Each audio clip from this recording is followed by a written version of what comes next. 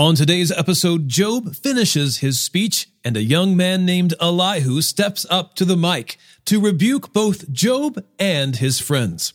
It's Job chapters 29 through 33 and Isaiah chapter 31, here on Commuter Bible. This is Commuter Bible, the audio Bible reading plan to match your weekly schedule. I'm your host, John Ross. In today's episode, Job starts his I don't get no respect routine and tells his friends of the dishonor he now endures from fellow citizens and from the riffraff that live in the desert around him. He remarks that he has been faithful to the Lord, caring for those in need and keeping himself from the worship of false gods, such as the worship of sun and moon. When Job concludes his words, a young man named Elihu, who has yet to speak, begins to voice his anger. He has respectfully waited until those older than him have had their say, but they have argued inadequately against Job, and Job has spoken with a self-righteous posture. Job, chapters 29 through 33. Job continued his discourse, saying,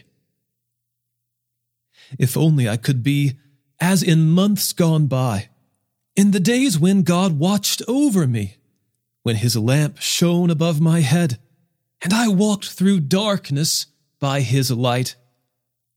I would be as I was in the days of my youth, when God's friendship rested on my tent, when the Almighty was still with me, and my children were around me, when my feet were bathed in curds, and the rock poured out streams of oil for me. When I went out to the city gate and took my seat in the town square, the young men saw me and withdrew, while older men stood to their feet. City officials stopped talking and covered their mouths with their hands. The noblemen's voices were hushed, and their tongues stuck to the roof of their mouths. When they heard me, they blessed me, and when they saw me, they spoke well of me. For I rescued the poor who cried out for help, and the fatherless child who had no one to support him. The dying blessed me, and I made the widow's heart rejoice. I clothed myself in righteousness, and it enveloped me. My just decisions were like a robe and a turban. I was eyes to the blind and feet to the lame. I was a father to the needy, and I examined the case of the stranger. I shattered the fangs of the unjust and snatched the prey from his teeth. So I thought, I will die in my own nest and multiply my days as the sand. My roots will have access to water, and the dew will rest on my branches all night. My whole being will be refreshed within me, and my bow will be renewed in my hand. Men listened to me with expectation, waiting silently for my advice. After a word from me, they did not speak again. My speech settled on them like dew. They waited for me as for the rain, and opened their mouths as for spring showers. If I smiled at them, they couldn't believe it. They were thrilled at the light of my countenance. I directed their course and presided as chief. I lived as a king among his troops, like one who comforts those who mourn. But now, they mock me. Men younger than I am, whose fathers I would have refused to put with my sheepdogs. What use to me was the strength of their hands? Their vigor had left them.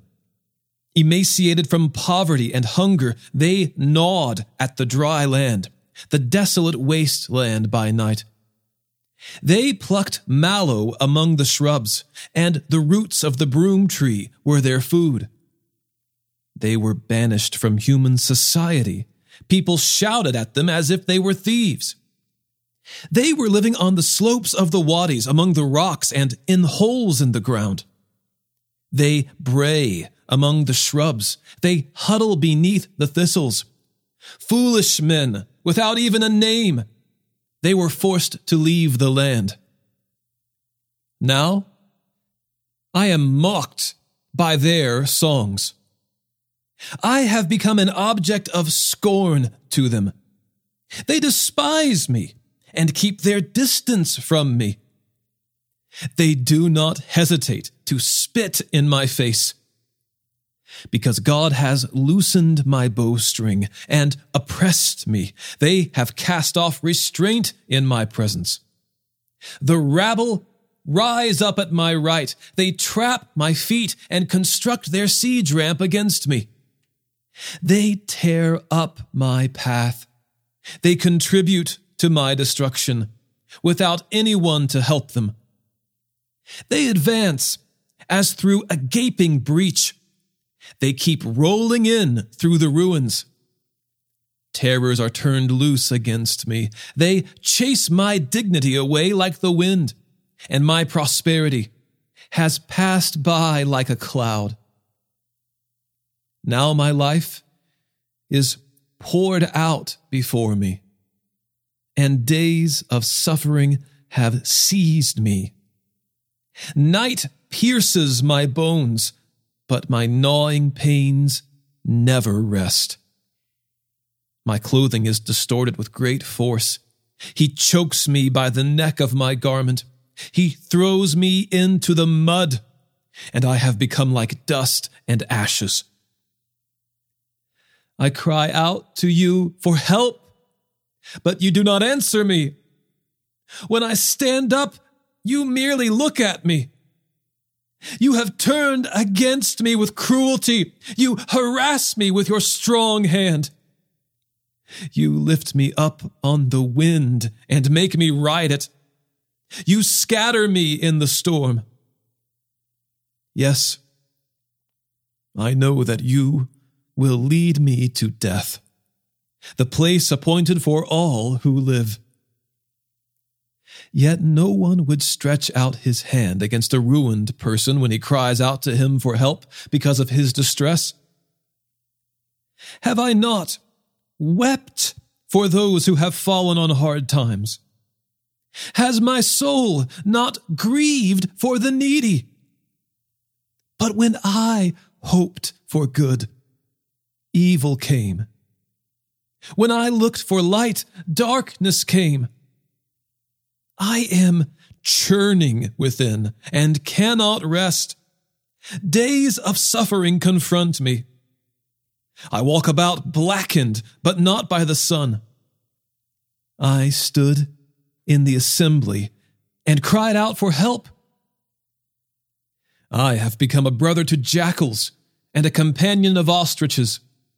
My skin blackens and flakes off, and my bones burn with fever.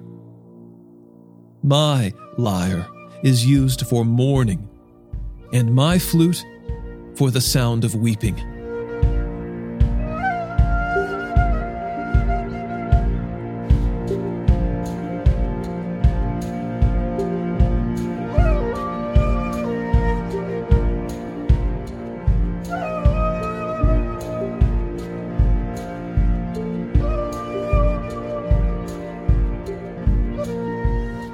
I have made a covenant with my eyes. How then could I look at a young woman? For what portion would I have from God above, or what inheritance from the Almighty on high? Doesn't disaster come to the unjust and misfortune to evildoers? Does he not see my ways and number all my steps? If I have walked in falsehood, or my foot has rushed to deceit, let God weigh me on accurate scales, and he will recognize my integrity. If my step has turned from the way, my heart has followed my eyes, or impurity has stained my hands. Let someone else eat what I have sown, and let my crops be uprooted. If my heart has gone astray over a woman, or I have lurked at my neighbor's door, let my own wife grind grain for another man, and let other men sleep with her. For that would be a disgrace. It would be an iniquity deserving punishment. For it is a fire that consumes down to Abaddon. It would destroy my entire harvest. If I have dismissed the case of my male and female servants when they made a complaint against me, what could I do when God stands up to judge? How should I answer him when he calls me to account? Did not the one who made me in the womb also make them? Did not the same God form us both in the womb? If I have refused the wishes of the poor, or let the widow's eyes go blind, if I have eaten my few crumbs alone, without letting the fatherless eat any of it, for from my youth I raised him as his father, and since the day I was born, I guided the widow. If I have seen anyone dying for lack of clothing, or a needy person without a cloak, if he did not bless me while warming himself with the fleece from my sheep, if I ever cast my vote against a fatherless child when I saw that I had support in the city gate, then let my shoulder blade fall from my back, and let my arm be pulled from its socket.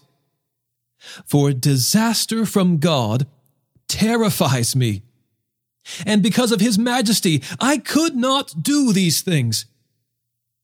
If I placed my confidence in gold, or called fine gold my trust, if I have rejoiced because my wealth is great, or because my own hand has acquired so much, if I have gazed at the sun when it is shining, or at the moon moving in splendor, so that my heart was secretly enticed, and I threw them a kiss, this would also be an iniquity deserving punishment. For I would have denied God above. Have I rejoiced over my enemy's distress, or become excited when trouble came his way?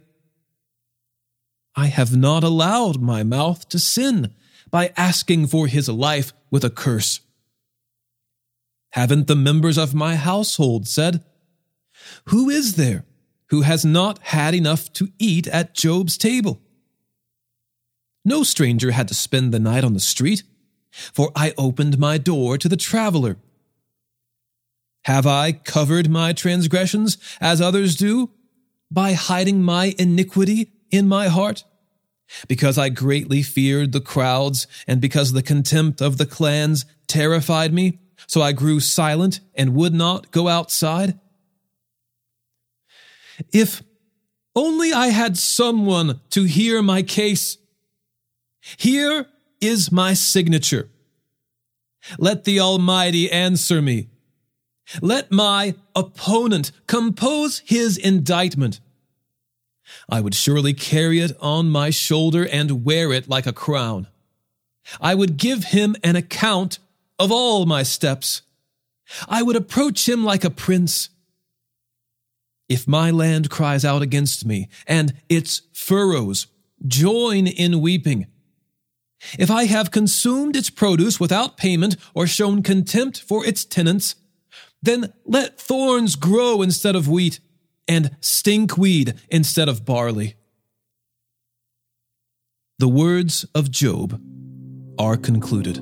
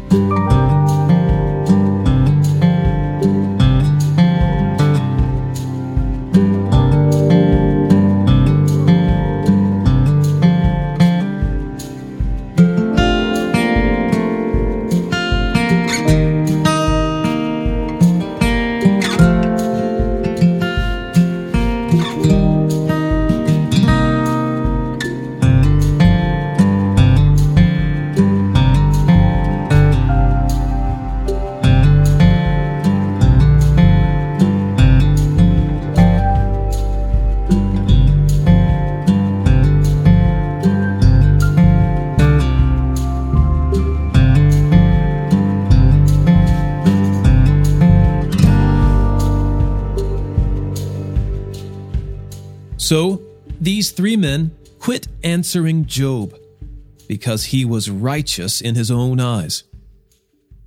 Then Elihu, son of Barachel the Buzite, from the family of Ram, became angry. He was angry at Job because he had justified himself rather than God. He was also angry at Job's 3 friends because they had failed to refute him and yet had condemned him. Now, Elihu had waited to speak to Job because they were all older than he. But when he saw that the 3 men could not answer Job, he became angry. So Elihu, son of Barachel the Buzite, replied,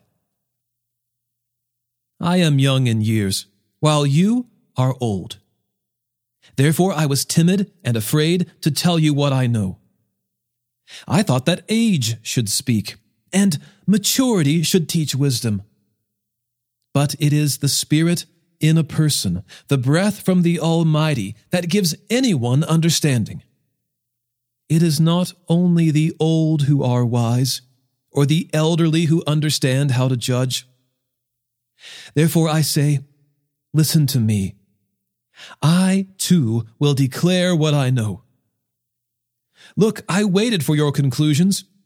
I listened to your insights as you sought for words.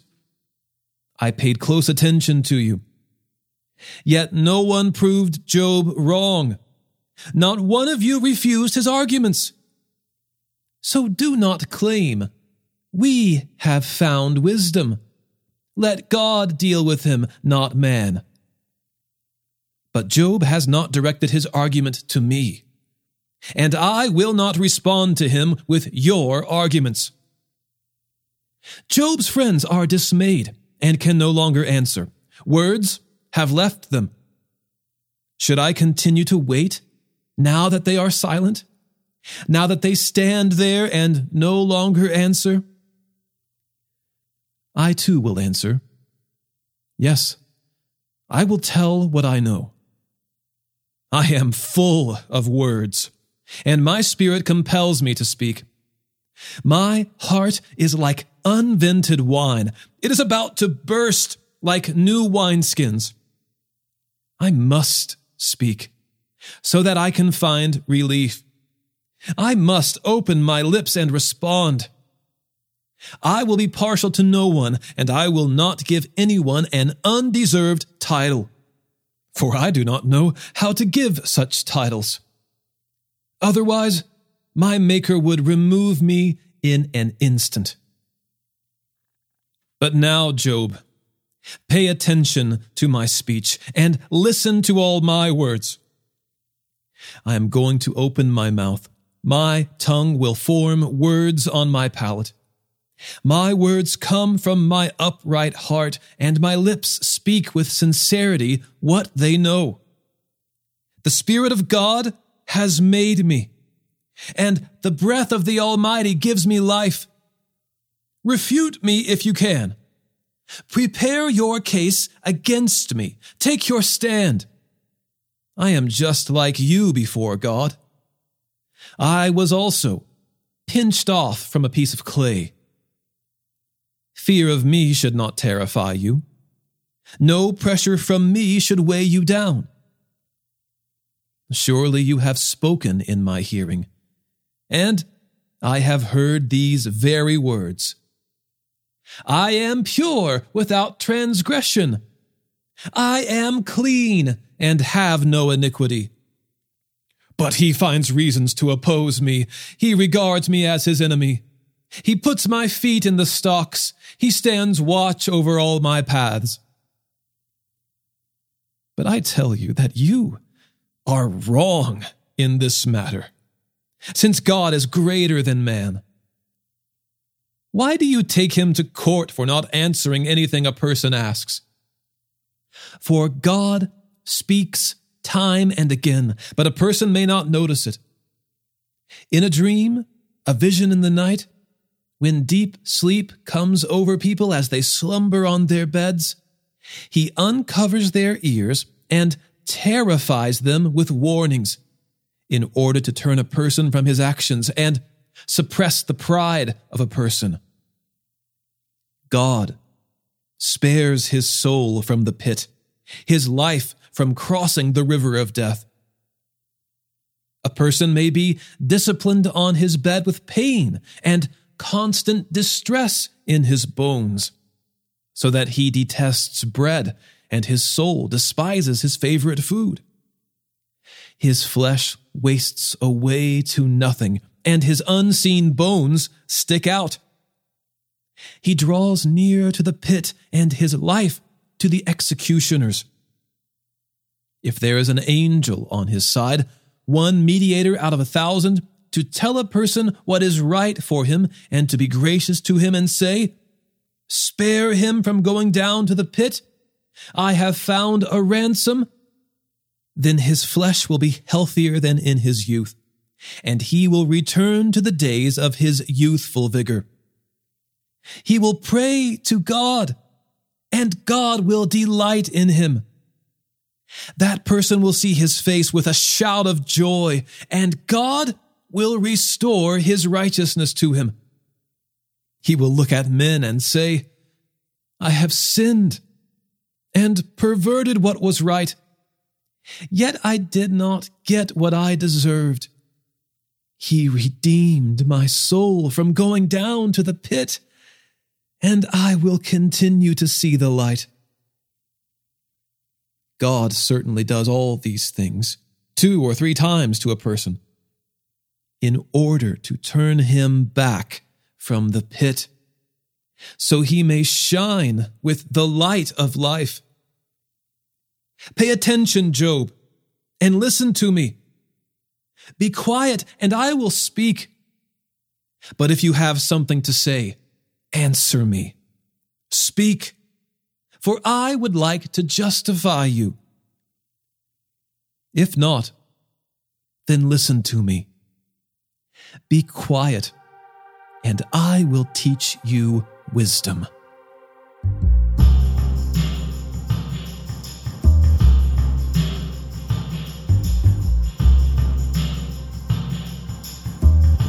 Isaiah chapter 31.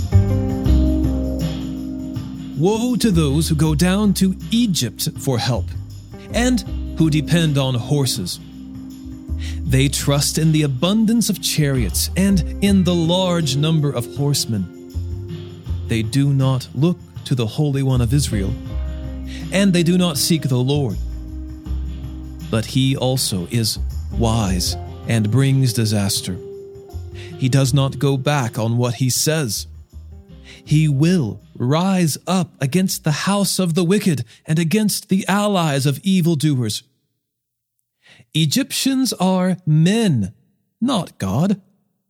Their horses are flesh, not spirit.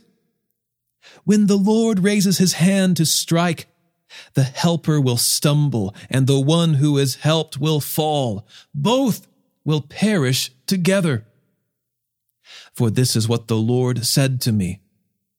As a lion or young lion growls over its prey when a band of shepherds is calling out against it, and it is not terrified by their shouting or subdued by their noise, so the Lord of armies will come down to fight on Mount Zion and on its hill. Like hovering birds, so the Lord of armies will protect Jerusalem. By protecting it, he will rescue it. By passing over it, he will deliver it. Return to the one the Israelites have greatly rebelled against. For on that day every one of you will reject the worthless idols of silver and gold that your own hands have sinfully made. Then Assyria will fall, but not by human sword. A sword will devour him, but not one made by man. He will flee from the sword. His young men will be put to forced labor. His rock will pass away because of fear, and his officers will be afraid because of the signal flag. This is the Lord's declaration, whose fire is in Zion and whose furnace is in Jerusalem. If you are a pastor or a ministry leader, maybe a Bible study leader, you're already planning goals for next year and trying to figure out what to do next.